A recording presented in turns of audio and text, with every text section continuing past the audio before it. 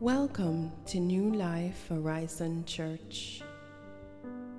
The service is already in progress, and if you wish to contact us, you may dial 469-333-0397. If you wish to subscribe to our SoundCloud, it's soundcloud.com at New Life Horizon Church. Welcome. Our reading is taken from Isaiah chapter 9, verses 1 through 7.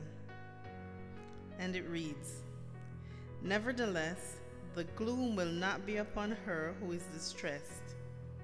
And when at first he lightly esteemed the land of Zebulun and the land of Naphtali, and afterwards more heavily oppressed her by way of the sea beyond the Jordan in Galilee of the Gentiles. The people who walked in darkness have seen a great light. Those who dwelt in the land of the shadow of death, upon them a light has shined. You have multiplied the nation and increased its joy. They rejoice before you according to the joy of harvest, as men rejoice when they divide the spoil. For you have broken the yoke of his burden, and the staff of his shoulder, the rod of his oppressor, as in the day of Midian.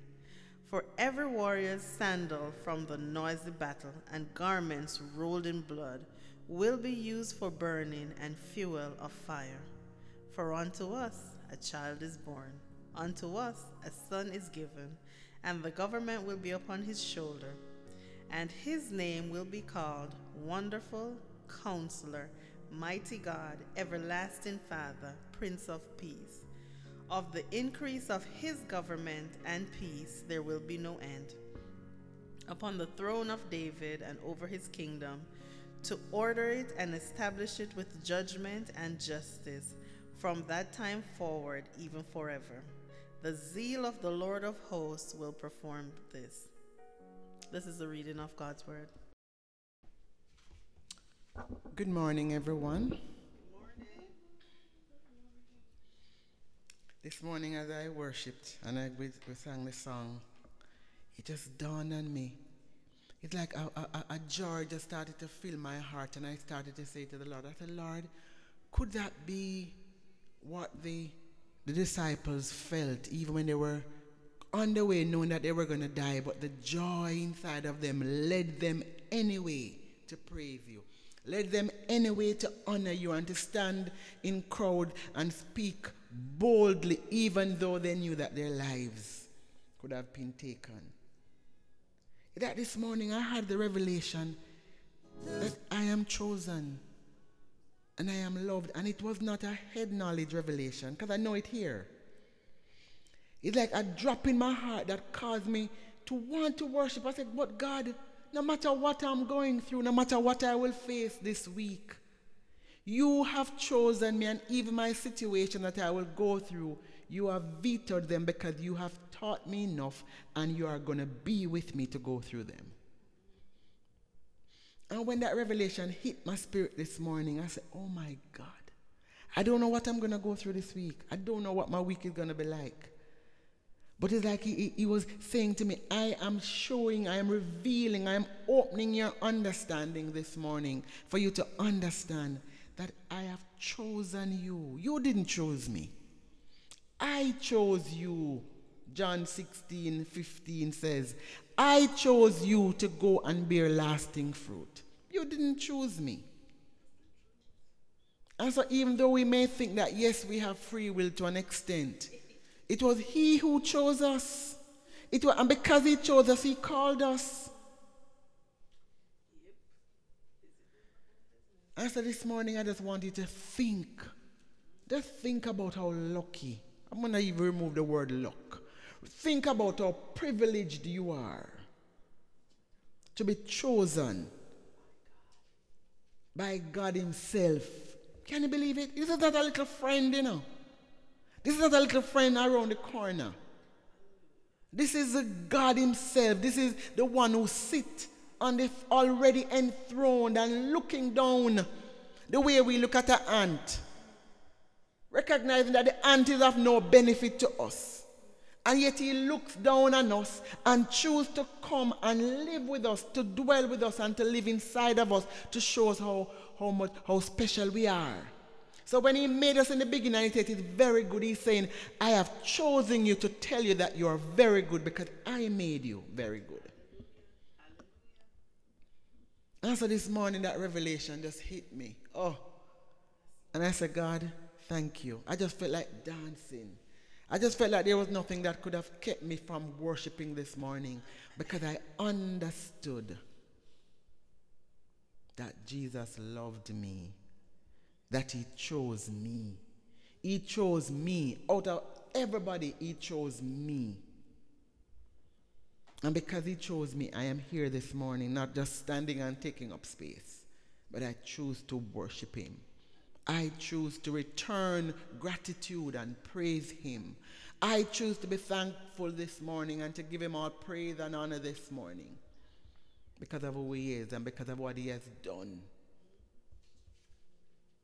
And so just stop and think about what he brought you through. Stop and think that out of all the children that died the year or the day that you were born, he chose for you to live. Stop and think that many babies didn't last that day when you were born, but you are here because he chose you. Stop and think about the many situations that you have been through, that there are others who went through what you went through and they are not here today because they never had the strength to go through, but he chose you to be here. Stop and think. Stop and think about the thing that you went through, that he saved you, the accidents that you could have died in, but he kept you alive. Stop and think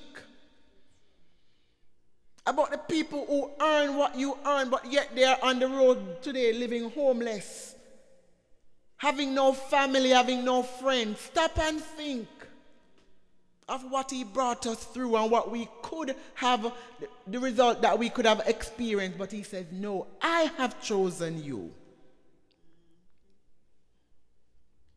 But Lord God, when we stop and think, Lord, there's so much to be grateful for.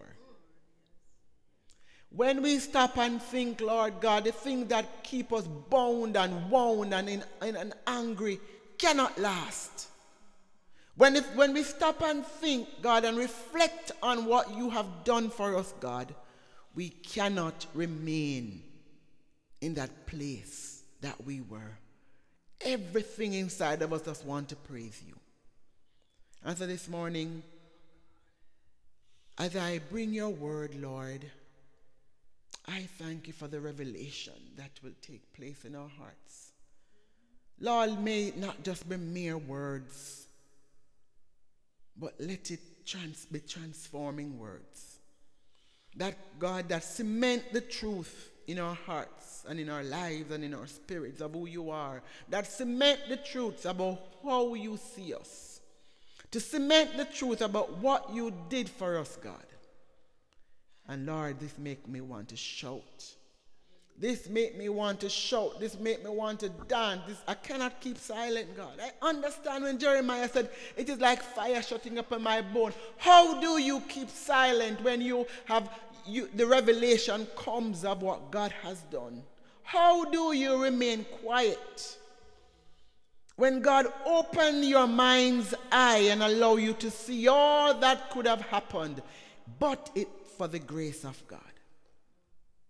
But for the grace of God. And so, Father, I just bless your name this morning. I give you full access to my mind, to my mouth. I give you full access, Lord, to everything around us and in our midst this morning. And we give you thanks.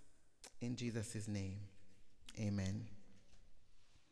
I want you to stand with me this morning. We're going to read Isaiah 9 from verse 1 to 7. And alluded to it this morning, but I just want us to, and whatever the version you're reading from, go ahead and read. All the different versions, we will hear them.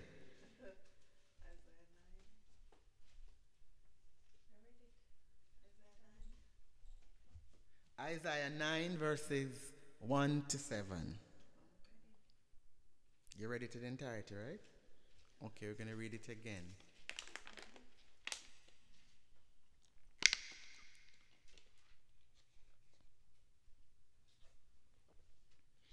When you're there, just stand and let us go. Isaiah 9, verses 1 to 7 reads as follows. Nevertheless, there will be no more gloom for those who were in distress. In the past, he humbled the land of Zebulun and the land of Naphtali, but in the future, he will honor Galilee of the nations by the way of the sea beyond the Jordan. The people walking in darkness have seen a great light. On those living in the land of deep darkness, a light has dawned. You have enlarged the nation and increased their joy. They rejoice before you as people rejoice at the harvest, as warriors rejoice when dividing the plunder. For as in the day of Midian's defeat, you have shattered the yoke that burdens them, the bar across their shoulders, the rod of their oppressor. Every warrior's boot used in battle and every garment rolled in blood will be destined for burning, will be fuel for the fire. For to us a child is born, to us a son is given, and the government will be on his shoulders, and he will be called Wonderful Counselor, Mighty God, Everlasting Father, Prince of Peace. Of the greatness of his government and peace, there will be no end. He will reign on David's throne and over his kingdom, establishing and upholding it with justice and righteousness. From that time on and forever, the zeal of the Lord Almighty will accomplish this.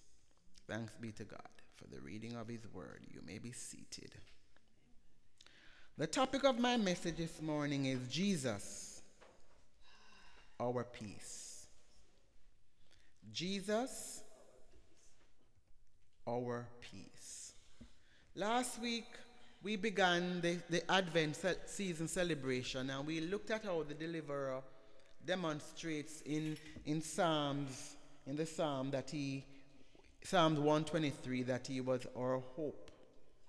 And he demonstrates that hope in God requires that there is an expectation, there is a confidence that we have as we anticipate what God has promised. We recognize that we serve a God that whatever he promised, he will do. He does not lie. He doesn't change his mind. And even though it seems slow, and even though it seems as if it is lingering, he's a God who is going to do what he promised. This week we continue by looking at peace. And so the question we may ask as we think about peace is, what is peace? How do we receive peace? And how do we live in peace? And as I go through the message this morning, these questions that I just asked will be answered. You and I cannot have peace without knowing the Prince of Peace. Actually, there is no peace without Jesus. There's no peace without the Prince of Peace. And every other peace is false peace. And we recognize that when we come to know the Prince of Peace, not only does it influences everything else about us. It influences the inner peace that we have, because we now strive for and to maintain an inner peace, and we also strive for and strive to maintain that peace with others. Those who do not know God do not have true peace. And those who aren't experiencing true peace are those who either have not known God or are not striving to have that peace. Peace, according to the dictionary, is a state of calm. It is a freedom from strife. It is anxious thoughts or discord, and it is harmony in personal relationships. So it's a freedom from strife, freedom from anxious thoughts or discord, and it is harmony in personal relationships. Biblical peace, on the other hand, which translated from the Hebrew word shalom, is more than that. Shalom speaks about the well-being of an individual. It speaks about completeness. It speaks about the welfare, the wholeness and soundness of an individual. And in Greek, peace is translated from the word irene, which is E-I-R-E-N-A, pronounced irene, means to join or bind together something which is broken, divided, or separated. When things are joined together, there is a sense of harmony, right? Things move together as one. There's a well-being, a completeness. And we think about even the chair you're sitting on. If the chair is not broken, you lift it, and it's one chair you're lifting. But when it's broken, pieces falling off, it's not complete. It's not sound. But when it is joined together, there's a freedom that also comes from the inner turmoil that we experience. But when it is broken, there's also an absence of inner peace. There's a lack of harmony. There's division and separation. The text this morning, Isaiah 9 verse 6, speaks about the coming Messiah. And when you look at the background of Isaiah 8 spoke about the prophecy of war and doom and destruction and gloom. And Isaiah was prophesying that there was coming a future deliverer, the Messiah, the glorious King, who is the descendant of David. And when he comes, he was coming to reconcile relationships with God and man, thereby restoring peace. And we believe that this Messiah is Jesus, the Prince of Peace. In the New Testament, the word used is the Christ, which translates the Hebrew word Messiah. Isaiah was very precise in describing the long-expected Messiah as he appeared in this vision. And so he speaks of him being a child, and he speaks about him as a son given, and he speaks about the government that is sitting on his shoulder. And as we look at him as a child, it signifies that this Messiah that was coming, he was going to be of human origin. He's going to be sitting on the throne of David, so he was from the family or the lineage of David, and he was not going to be an angel. At Jesus' birth, in Luke 2:11, Luke tells us that in the town of David, a Savior has been born, and he is the Messiah. Isaiah then looks at him as a son given, which designates that Jesus was given by God. He was God's eternal son and a gift to a sinful world. Galatians 4:4-5 tells us that in the fullness of time, God sent his son. And John 3:16 tells us that God gave his son to die for a world, or for the world. Isaiah then looked at him and he said, the government will be upon his shoulder. The Messiah will bear the responsibility of governing God's people, and he will carry the weight of the world upon his shoulder.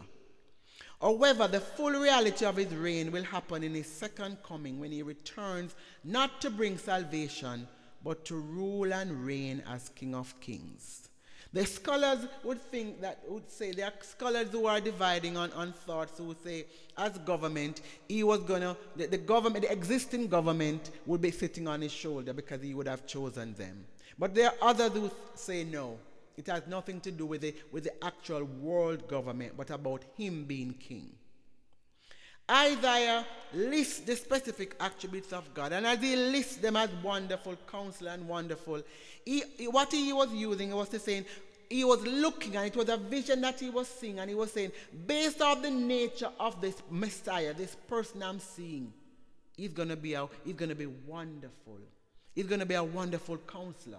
And some scholars also believe that being a wonderful counselor was what they meant, that it was a combined attribute of the Messiah, while some felt that he was wonderful. He was a counselor.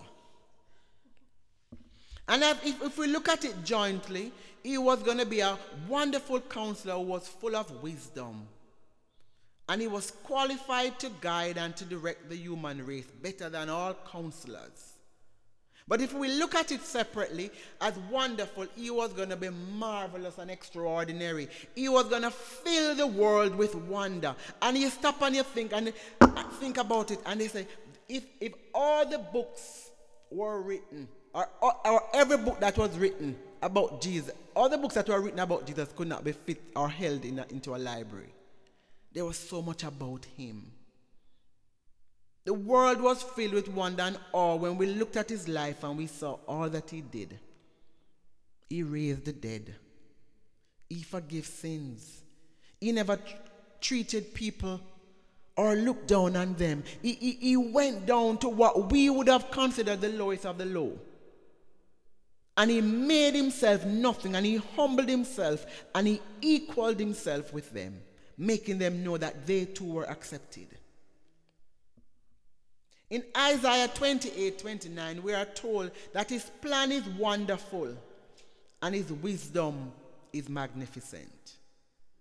David in Psalms 139:14 praise him for his wonderful works. And Job says, I cannot fathom his wonders and I cannot count his miracles. As a counselor, he sits in the council of the Trinity. And when he sits, he's not just there sitting, taking up space. He sits on our behalf. The scripture tells us that he intercedes on our behalf. He's already seated at the right hand of God, and he intercedes. And as a counselor, he's also the king of wisdom. He is the king who plans and he rules and he counsels and he advises all the little common princes and kings. His counsel is faithful and necessary. It is without self-interest. Isaiah 11:2 tells us that the Spirit of the Lord will rest on this Messiah, the Spirit of wisdom and understanding, the Spirit of counsel and of power, the Spirit of knowledge and the fear of the Lord, and he will delight in the fear of the Lord. But Isaiah not only saw him as a wonderful and a counselor, wonderful and as a counselor, he saw him as a mighty God. As a mighty God, he is the El Gabor. He is the strong one. He is the image of God himself. A king having strength of God, and he is divine in his nature. Psalms 24:8 tells us that this king is strong and mighty. He is mighty in battle. He is the everlasting Father. Another attribute that Isaiah saw. And as the everlasting Father, he was king, he was creator, and he would abide forever with his people. Not only would he just come and live, but he would be actively involved in their life, directing, lording, producing all over the ages, forever and forever. Psalms 10:16 tells us that this king will rule. This king, the Lord, he is king forever and ever. And the last title which I want to focus on this morning is the title of him being Prince of Peace. As Prince of Peace, he was going to be the Messiah. The Messiah who would bring peace. Jesus is the giver of peace. He is our peace. And he ensures the blessing of peace by bringing peace with God. He shows us how to strive for and maintain peace with ourselves and peace with others. And my first point this morning is that through Jesus, you and I can have peace with God. For the ages, for all, as far as you can think, and when you read about it, the Jews were waiting for a Messiah. And some who have not been enlightened are still waiting. Some who have failed to accept that the Messiah came are still waiting. Some expect that when the Messiah comes, he would deliver them from the oppressive Roman rule, and he would restore Israel to be the center or the ruling nation.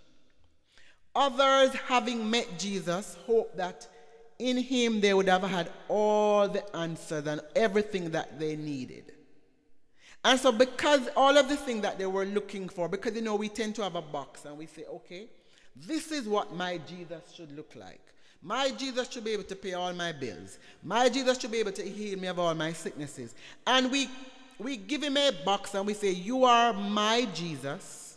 You are my Messiah if you fulfill these needs. However, if you don't, you aren't. And so the people were looking for the Messiah, but they had specific needs or specific requirements that they felt this Messiah should fulfill. But while Jesus came, he was healing the illnesses of those who he met, but at the same time he was establishing a spiritual kingdom, and he was bringing peace with God through redemption by his death and resurrection. In Genesis 3, we saw where Adam and Eve, who were the pinnacle of God's creation, disobeyed God and sinned. And their disobedience, which we know is known as the fall of man, was far-reaching, and it affected and impacted more than Adam and Eve. It impacted all of humanity. Actually, it impacted creation on a whole. From this fall came sin. And the scripture says that with sin, death entered the world. Sin separated Adam and Eve from God. Isaiah 59, 2-3 tells us that our sins and iniquity separates us from God, so that he has hidden his face from us and will not hear us. So where there is sin, God can't be there. He hides his face. Sin robbed Adam and Eve of the fellowship and the peace they once had with God. They were no longer capable of enjoying God's presence.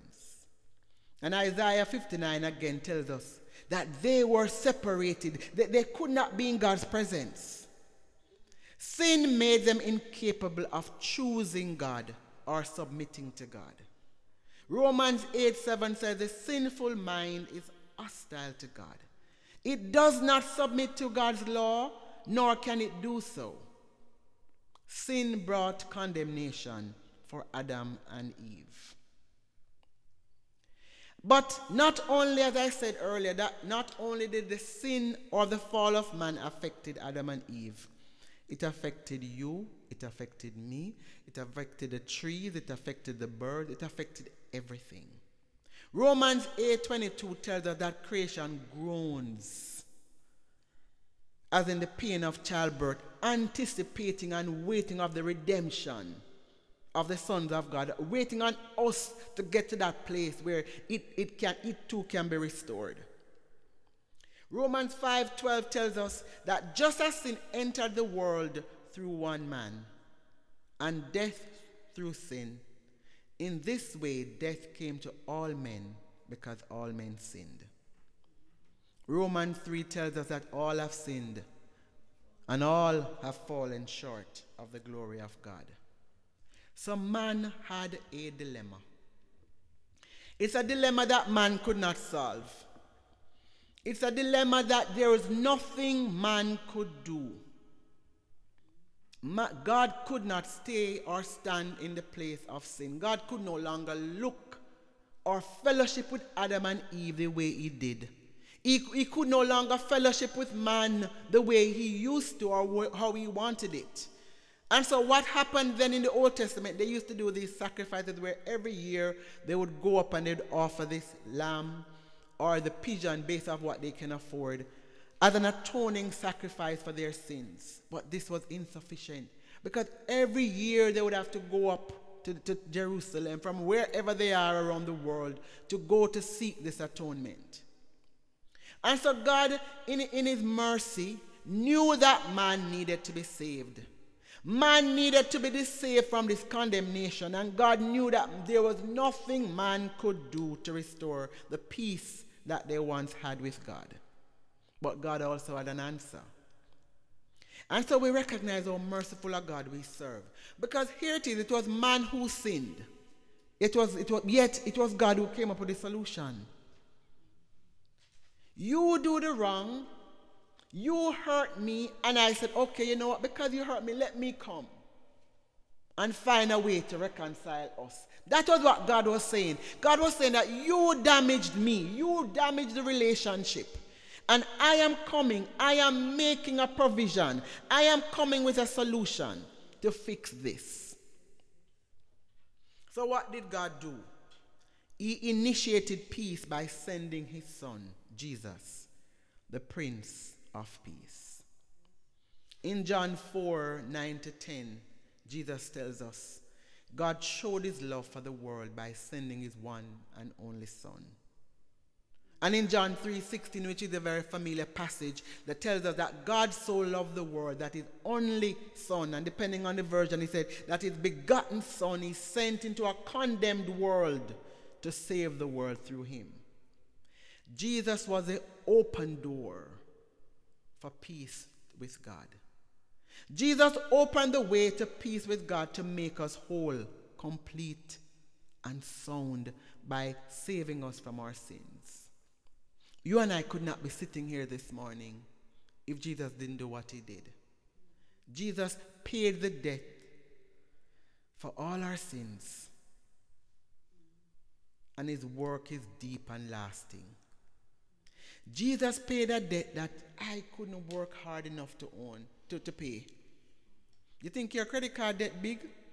He paid that debt with his life. He paid a debt that he did not owe. Isaiah 53:5 tells us that the Messiah was pierced for our transgressions. He was crushed for our iniquities. The punishment that brought us peace was on him, and by his wounds we are healed. Romans 3:24 tells us that we are justified freely because of this grace that came through the redemption of Jesus. And Hebrews 5:7-8 tells us that because of what Jesus did, we now have eternal salvation. This morning, I am not sure where each of us are, those listening to my voice. I'm not sure where you are. I am not sure if you have taken the opportunity that is given to you. Have you taken that opportunity of being redeemed and reconciled, of having that peace? Because every last one of us wants peace. There's no human being, no matter how terrible they are, that want to have conflict and war all the time. Even when people will say, I'm a devil's advocate, they may want to be like that for that particular situation, but when they go home, when they go to work, when they go to their bed, wherever they are, they want peace. So if this morning I am saying to you, you cannot experience peace, actually, it is impossible to have true peace without Jesus, the Prince of Peace. Romans 5:1 tells us that we are justified through faith, and we have peace with God through Jesus our Lord. So this morning, if you're at that place where you said, okay, I do not know this Prince of Peace. Now is a great opportunity to invite him in, because once you invite him, he comes.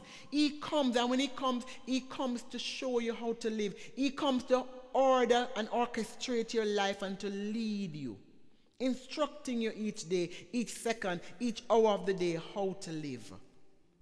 Jesus reigned as a future king. He reigned as our present king. He reigned, and he comes to bring total peace. Peace with God is only made possible through what Jesus did by paying a debt for the sin that you and I owed. And there are persons who will say it is so unfair because it was Adam and Eve who sinned. Yeah. But think about the lies you have told. Think about the deceitful ways or the deception. Think about the murders you have committed in your mind, the hatred and all of those things, and even the take it a little smaller, the selfish desires that we have. Those alone cause us to sin, and that was enough to nail him on the cross. And he said, if it was only for your deceptive ways, if it was for only your selfish ways, I would have gone on the cross. Jesus paid the debt. And he comes and he says, and he offers himself to you and he says, I have removed the hostility that existed against you with God. I have removed the conflict, the war that existed initially. I have come to give you peace. And when we have this peace with God, we now are in a position to strive for inner peace. And my second point is that through Jesus, we can have inner peace. Sin not only affected our relationship with God, but sin robbed us of peace. Sin caused us in our hearts anguish. It caused us to lose sight of God's purpose for us, and it caused us to become self-centered. There are many things we do when we are not experiencing inner peace. We worry about our children. I do. We worry about our bills. We worry about our health, our financial security. We worry about our jobs. We worry about our relational issues. We worry about getting old. We worry when we see our parents getting old and we wonder, oh my God, how am I going to care for my mother? How am I going to care for my father? We listen to the news around the world and we worry at the state of the world. We think about the conflict that may occur. We think about them talking about civil war again occurring maybe in Iraq because of what's happening. They're looking at China and the possibility of war starting again. They look at even right here where we are. And people are losing their minds and losing their sleep because of the lack of inner peace. Not only do we worry, but we fear the future. Will I own a house? Will I earn enough to buy a house? Will I ever get married and have children? Will I be able to support myself after retirement? Will I get sick, and if I do get sick, will I be able to pay the bill because I don't have any insurance? Or will I be able to come up with the difference of the insurance? Is it safe to be living in the area that I'm living? Is it safe to be living in the state or in the country I'm in? We fear the very future. Not only do we fear the future, but we experience shame that robs us of our inner peace. We regret our past choices. We regret the thing that we did, the action that we chose, and we regret, and we live sometimes devoid of peace because we are worrying, because we are ashamed, or because we are fearful. I remember I used to worry far more. Well, I used to worry a lot. And my worry, I recognized, was never really turning towards me. It was for my children. I had something that I wanted for them. I had a mindset that I wanted for them. And I did not see after a while how it was going to happen. And so what I used to do, I used to worry. And I used to worry about things that, when I look back, didn't even occur. They didn't even happen. You worry about things when they were small. And they're older now and you realize it never happened. I worry about things that I regretted that I did in my life, that I regretted. Things that I wish I could have gone back to time and erased. I kept thinking about things over and over. And what I recognized, I lost sleep. I overate. My hair started to fall out and my skin started to break out. Because worry affects not only the fact that you are thinking, but your physical body responds to worry. Like me, there may have been things that you are worrying about, or things that you have been worrying about that erodes or robbed you of your inner peace. And so the question you may ask this morning is, how do I experience true inner peace in my life? First, true inner peace is only available to those who know and trust in Jesus, the giver of peace. His peace is different from worldly peace. Because the world says for us to have peace, there must be no war, there must be no conflict. But inner peace in Jesus is saying that there's a confident assurance that we have in any and every circumstances, that there is whatever need we will ever go through, whether now or the future, there's no need to fear. Jesus prepared his disciples in John 14:27 for the world in which they would continue to live. He gave them his peace. He never gave them money. He never gave them health. He said, my peace I give to you. My peace I give to you. And when you think about that, if that is all Jesus gave, he gave them the Holy Spirit, and then he said to them, my peace, it meant that having peace was important. He says, do not let your hearts be troubled, and do not be afraid, because he knew that they were going to be living in a world that would cause their hearts to be troubled. They were living in a world that would cause them to be afraid. The news that they would hear when they were being persecuted, the news that they would hear would cause their hearts to be shaken. And Jesus was saying to them, peace I give you. My peace I give you. My peace I leave with you. So not only did he give them, but he left his peace with them.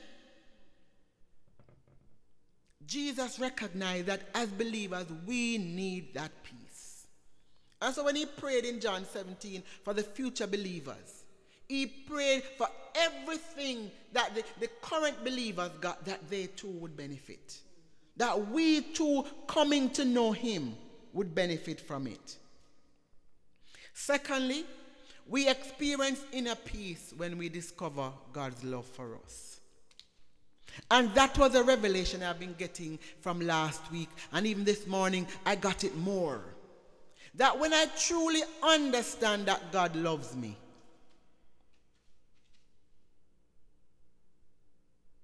no matter what you face, no matter what you're going through, no matter who is for you or against you,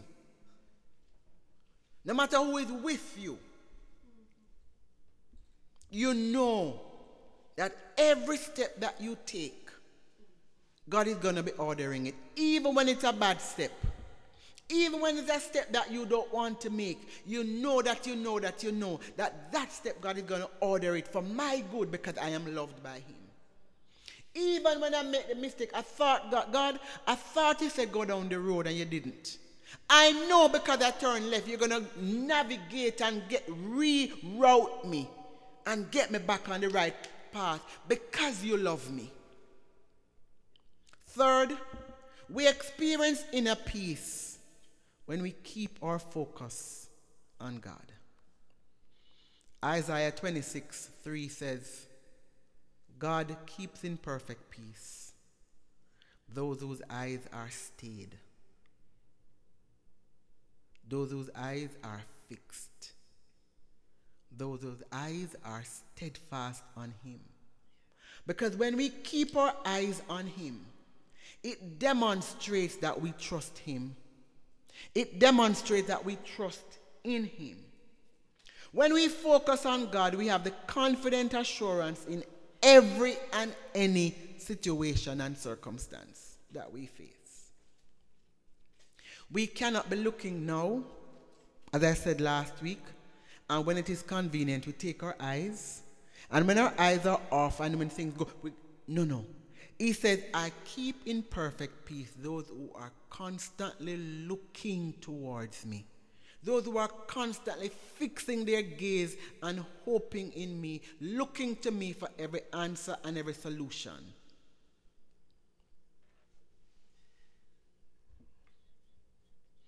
We cannot experience inner peace until we obey God's command. That's my fourth point. Isaiah 48:18 tells us that those who obey God's commands will experience peace like a river. And the songwriter says, when peace like a river attendeth my way, and sorrows like sea billows roll, whatever my lot, thou hast taught me to say, it is well, it is well with my soul. So Isaiah knew what he was saying, that when we obey God, we will experience that peace like the river. Inner peace, therefore, is only experienced when we know and trust God. It can, and it is also maintained when we discover. Because understanding God's love is a discovery that you and I have to make individually. We know it, we read it, we hear it, but until you believe it in your heart of your heart, you don't live that way as someone who is loved. You still looking for love when he's saying to you, my love is sufficient. When we experience inner peace, we focus on him and we obey his command. When Christ, our peace, comes, when he brings peace to you, you and I need not fear the present nor the future. We don't have to worry about the hospital bills. We don't have to worry about how we're going to pay rent or mortgage or light bill or credit cards. If we truly believe that God cares for us and he loves us, think about the people that you love. And if anybody you love, you care for. Any person that you truly love, you want to provide for them. If there's a need, you want to give them, right? You don't want to hoard things or withhold things from them. And so why would God withhold from us the things that we need? But he's saying to us this morning, when you trust me, when you recognize that I am your peace and that I love you, you need not fear what you're going through now, and you need not fear the future. Philippians 4:6-7 tells us that there is no need to be anxious about anything. But he says, when you are faced with trials, he says, go to God in prayer. But you are to go with thanksgiving, and you are to present your request to God. And God's peace, his peace, which goes beyond our understanding, because we cannot fathom God's peace in entirety. His peace guards our heart and our mind in Christ Jesus. So it happens in a way that when we understand and when we go and we present it to him, because we are focused on him, we walk away feeling peaceful and we can't even. So how am I experiencing peace when everything around me, the whole house tumbling down, but I'm experiencing peace? And that is what Paul is saying in Philippians. That the peace of God goes beyond your human ability to understand. And it guards your heart and your mind in Christ. In Colossians 3:15, Paul instructs believers, and he says, let the peace of God rule your hearts. And you may wonder, how do I allow peace to rule my heart? How does peace rule one's heart? It's a decision that we make. And I'm realizing the things that God instructs us to do, they must be intentional. I must seek peace at all cost. Yeah. Seek it and pursue it. Seek it and go after it. Go after it. Persons who lack God's peace will disrupt the peace of others. And not only do they disrupt the peace of others, but they in turn destroy their own lives. But those who have peace with God and are experiencing inner peace strive to have and to maintain peace with others. Actually, through Jesus, a person who experiences inner peace can become a peacemaker. Matthew 5:9 says, blessed are the peacemakers, for they will be called the children of God. And when you think about the world is seeking for peace every day. Well, I'm not a news listener. But for ever so often that I choose to listen, or someone may share the latest news or the breaking news with me, it is always something that it will devoid you of your peace. It robs you. When you hear it, it robs you. If it's Nigeria, it is robbing you of your peace. And if it is China, it is robbing you. And wherever it is robbing you of the peace. And every day you hear it, as a piece of your peace gone over there, and as a piece of your peace. And if you be careful, the entire day you have no peace. And despite the movements, the peace movements that the world is seeking to resolve conflicts, and despite the movements or the things in place that counselors are trying to do, the spiritual problem of sin exists that cause nations to fight against nations. The spiritual problem of sin still exists that causes family members to fight against family members, wives against husbands, friends against friends, neighbors against neighbors, co-workers against co-workers. And nothing that man tries will ever be able to resolve it, because peace can only come from God. Proverbs 16:7 tells us that when a man's ways are pleasing to the Lord, he makes even his enemies live at peace with him. And when you look at Judges, I think Judges 3 verse 11, when Othniel was chosen and the Spirit of God came upon him, the scripture says, and Israel enjoyed peace for 40 years. 1 Samuel 7 verse 14 spoke about Israel enjoying peace because God allowed them to have peace. So we recognize that if I need peace, there is nothing I can put in place to have this peace. There is nothing but seeking first. The first step of peace is coming to know the Prince of Peace himself.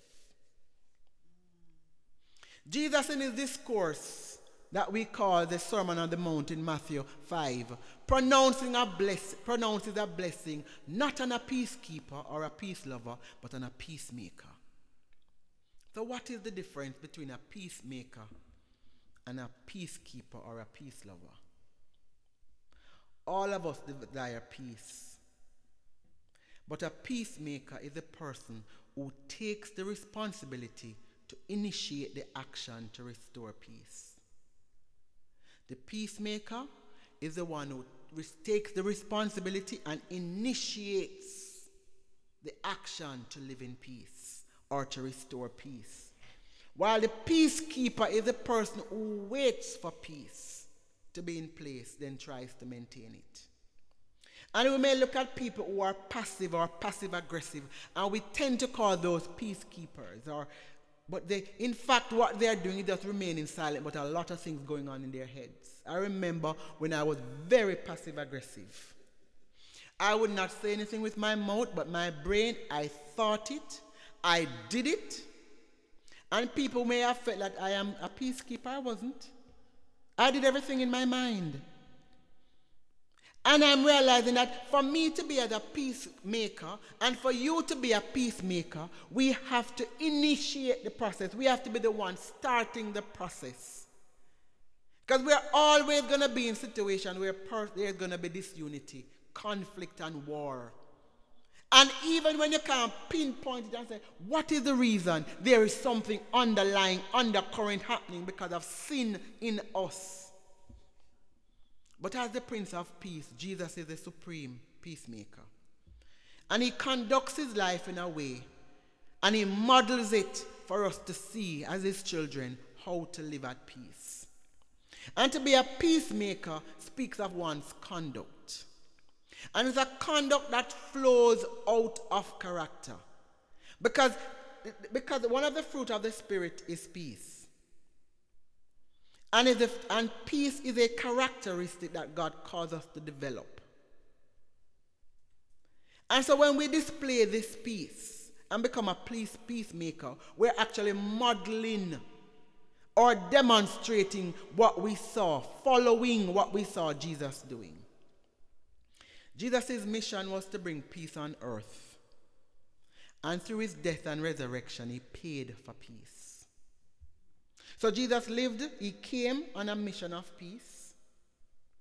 He died for peace, and he lived for peace. He brought peace of God to man, and he initiated the healing relationship of peace with God. He paid an enormous price with his life so that you and I could experience peace with God. He paid an enormous price for you and I to experience peace with God. Even though Jesus was a peacemaker, he wasn't passive. Because he lived his life on purpose. And he lived his life with purpose. He knew what he came to do. His Father sent him to reconcile that which was broken because of sin. And he said, there is no way man can know God. There is no way man can come and be with God or have peace with God unless you come and know his Son. Therefore, for you and I to follow Jesus' example as peacemakers, we have to initiate peace. We're going to find ourselves in situations or around situations where there are going to be conflicts.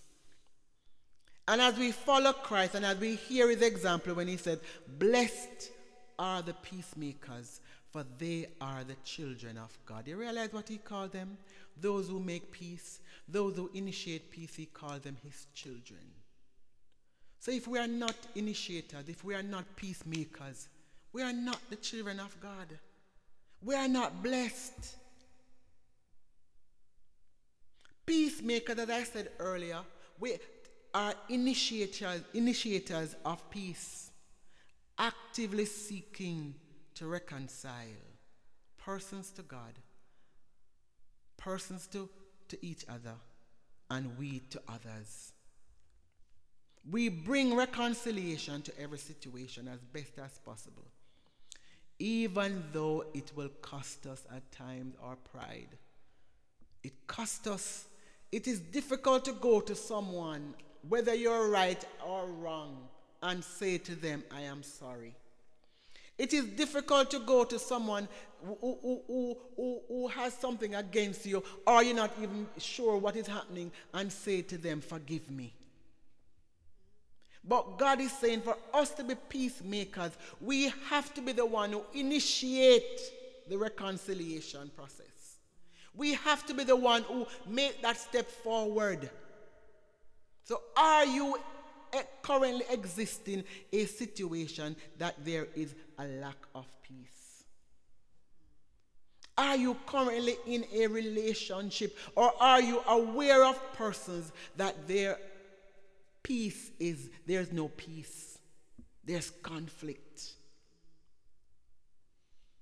As a believer, as a child of God, Jesus is saying you are blessed if you take on the process of initiating, going and making right what is wrong. Every situation that you and I find ourselves in or around, God has given us a mandate. Bring reconciliation where reconciliation is needed. Romans 12:18 tells us, as far as it depends on you, me, live at peace with everyone. Psalm 34:12-14 tells us that anyone who loves life or loves their life and desires to see many good days should seek peace and pursue it. Are you a peacemaker? Or are you a peacekeeper? Or maybe you're a peace lover. You love when everything is good. You just want everything good. And you just enjoy having everything good. But Jesus is saying, I have not called you to be a peace lover or a peacekeeper. I have called you to be a peacemaker. And so the question that I want to ask you this morning, we looked at 3 different stages or levels or branches of peace. The first and foremost is the foundation level, which is peace with God. Where we cannot have that peace until we come and accept that forgiveness and the relationship and the reconciliation that comes through Jesus. It comes by you and I acknowledging that, Lord, I am a sinner. I have sinned and I am in need of your forgiveness. I have sinned. Not only did Adam and Eve sin, but I too sinned. I too have been wronged. I too have done things to break the fellowship and the union between you and me. And God is saying to us this morning, if that is your place, if that is where your stage, if that is where you are, where you have not made that step, this morning is the morning. But, okay, you have made that step and you have received that forgiveness from Christ and you now have peace with God. But you are not experiencing inner peace.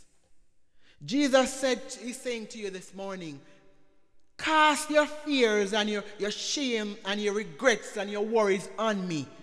Do not be anxious about them, because I am the one who brings inner peace.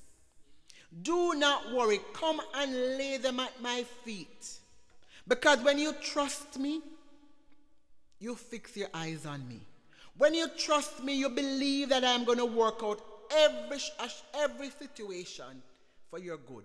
When you trust me, you are confidently trusting that every situation that you will face, your credit card bill, your child that is wayward, your issue of thinking about your parents getting old, whatever the situation is, you will be able to trust. It's a confident assurance that in any and every circumstance that you find yourself in, whether it be present or future, God is at work for your good. But you may say, okay, I have inner peace. Then there's the next step. Because if you have peace with God and you have inner peace, Jesus is saying to you, you are my child and you are blessed. So now go and become a peacemaker. And I do not know where we are individually this morning, but we individually know where we are. And God is talking to all of us this morning. If you're a believer already, you may need inner peace. If you're already a believer, you need to be a peacemaker. If you're not a believer of Christ, he says start first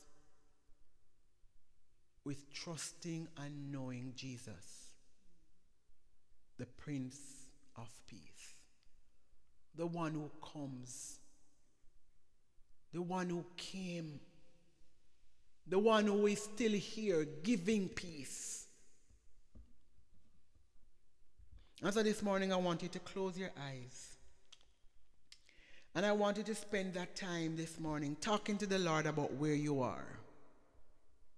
Because the truth is we can miss it. We can be so distracted about everything that is happening, and we fail to go to the Lord and identify where we are in this process.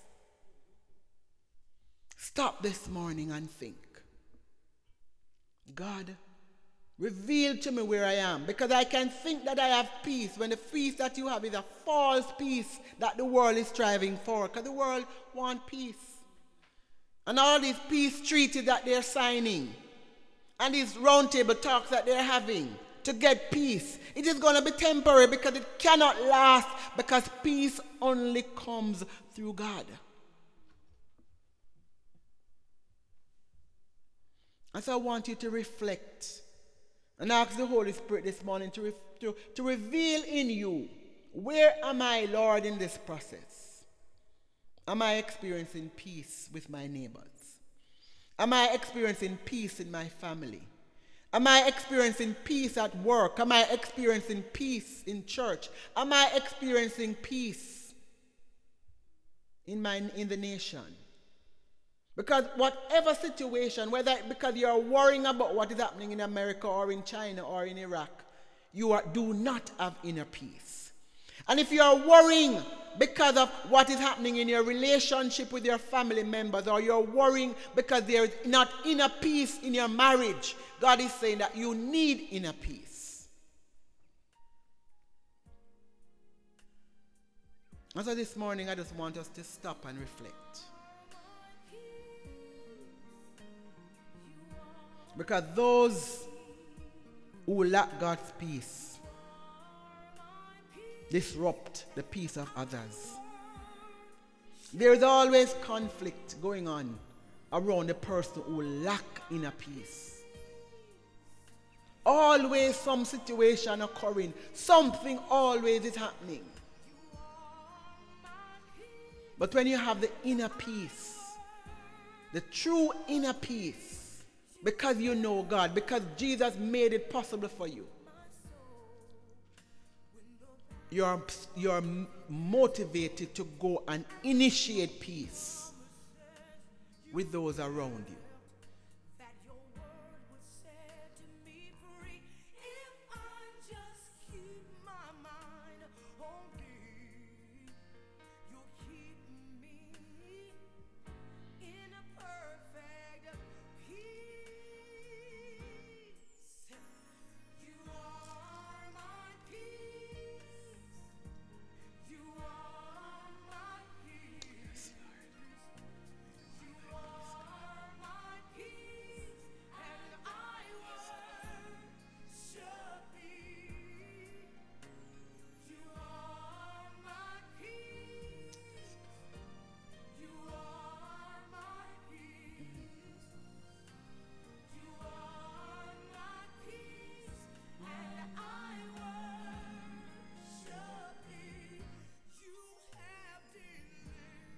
We're going to take this opportunity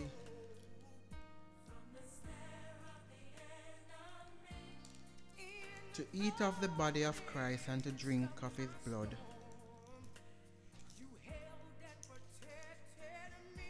And we're saying in essence, Lord, we thank you for what you did. We thank you that when your body was broken and your blood was shed, it was also because you came to give us peace.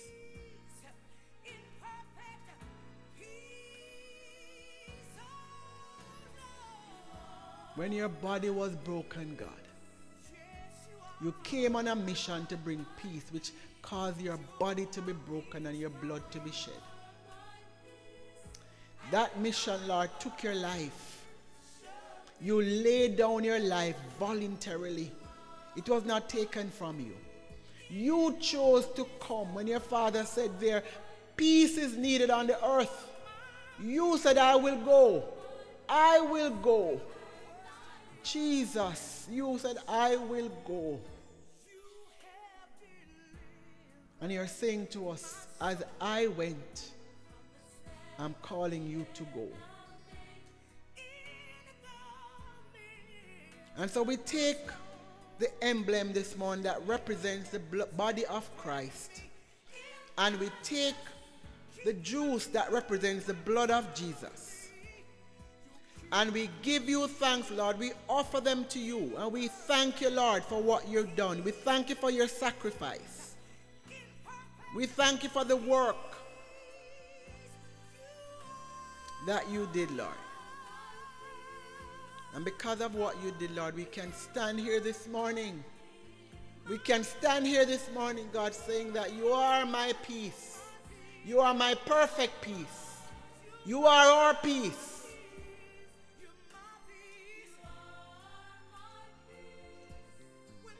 Yes, God. You are our peace, God. And so I thank you, Father. And as we eat of the body and drink of the blood, we are celebrating this morning. We are thankful this morning for what Jesus did. So go ahead and have the body and the blood. Thank you.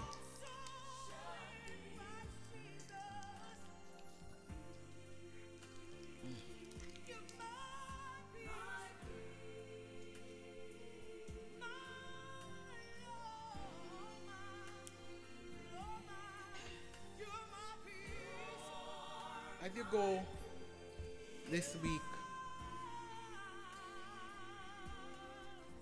I know that something will happen. You will hear something that would come to rob you of your peace. Some news will come, something will happen to take away the peace of God from you. But I'm encouraging you this morning. Isaiah said, keep your eyes on him. Paul in Philippians says, do not be anxious, but present the situations to God. And his peace will guard your heart and your mind.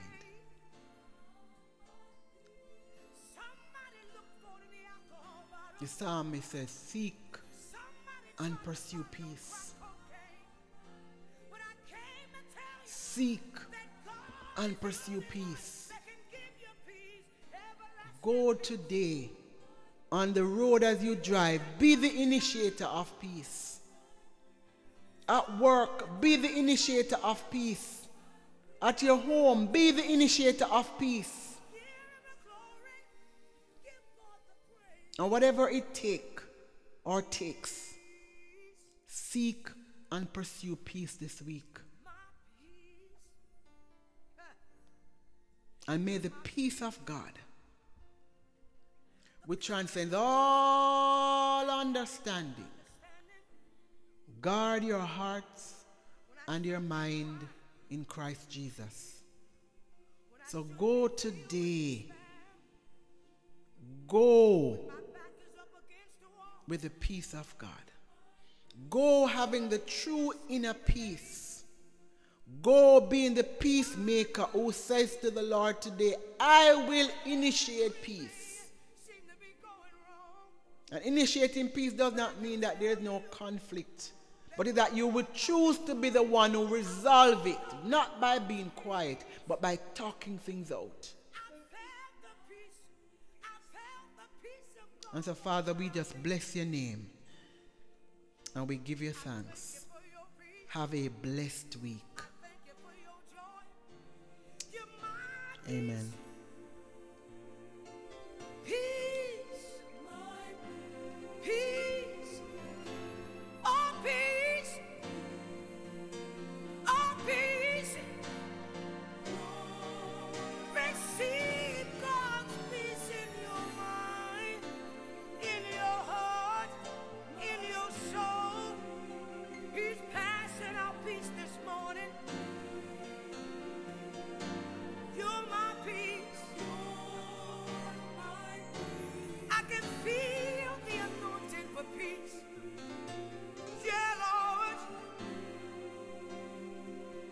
I thank you this morning. I thank you for your peace.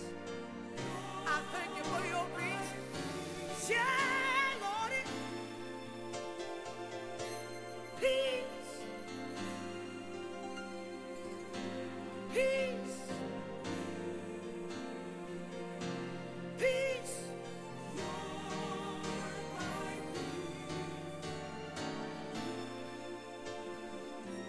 You are. You are.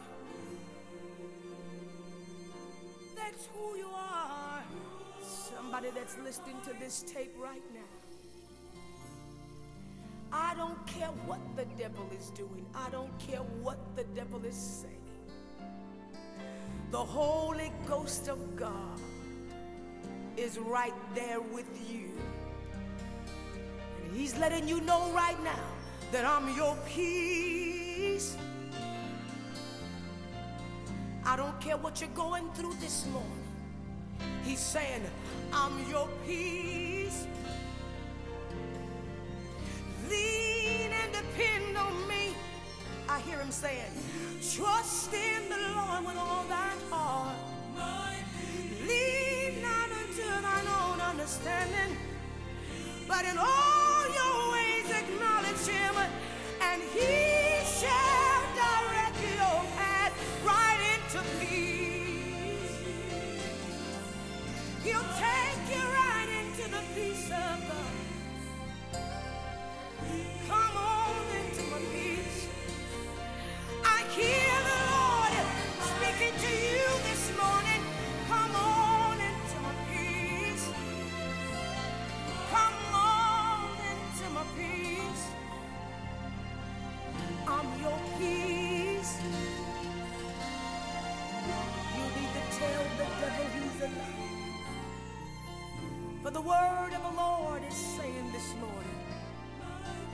that I will keep you in perfect peace, whose mind is stayed on thee.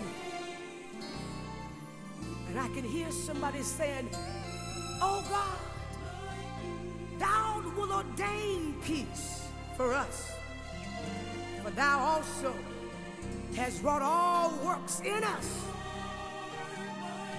He hath delivered my soul in peace from the battle that was against me. The Lord will give strength unto his people. The Lord will bless his people with his peace. You're my peace. Thank you, Lord. Thank you, Lord, for being my peace. You're my peace. In the midst of my storm, you have already delivered me. You're my peace. You're my peace. You're my peace.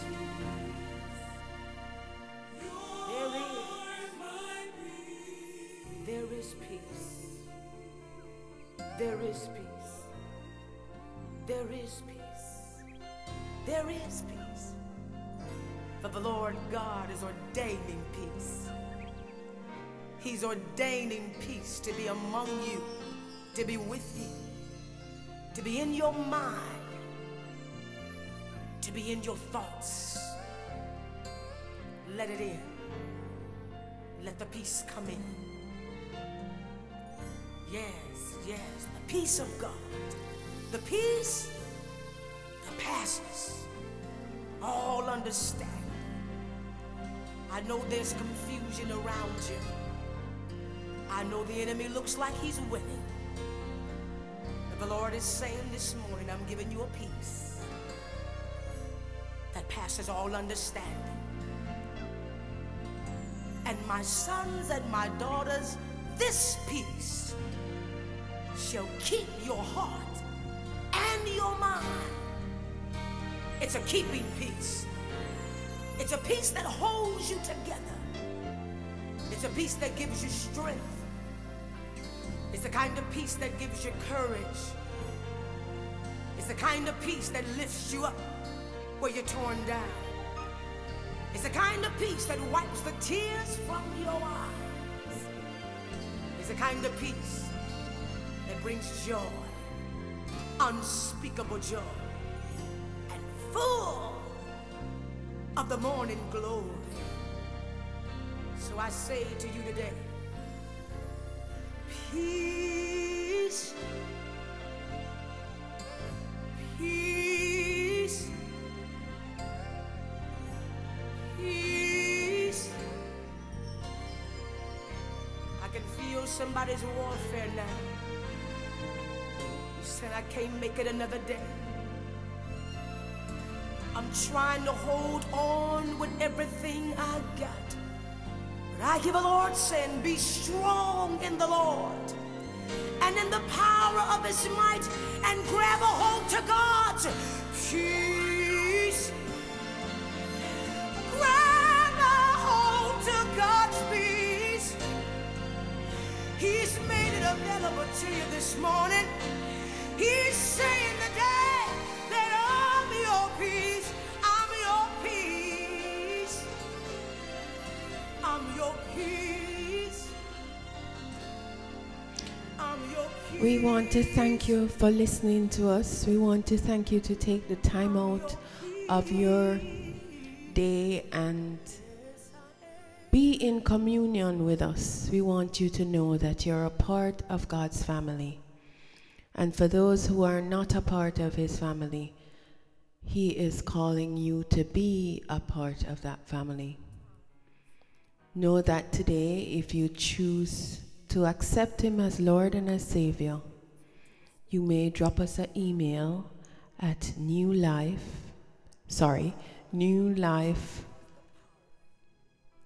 Horizon Min at gmail.com, and our telephone number is 469-333-3733. 0397. Call us. Give us a testimony of the goodness of God. Let us know what the Lord is doing with you. And if you choose to call us, we will be willing to pray with you. If there is need for prayer for your family, if you need prayer for yourself to have the peace of Christ, it is available. We are here for you, and we are here to be joyful and to be mourning with you if you are crying, to offer healing where there is sickness,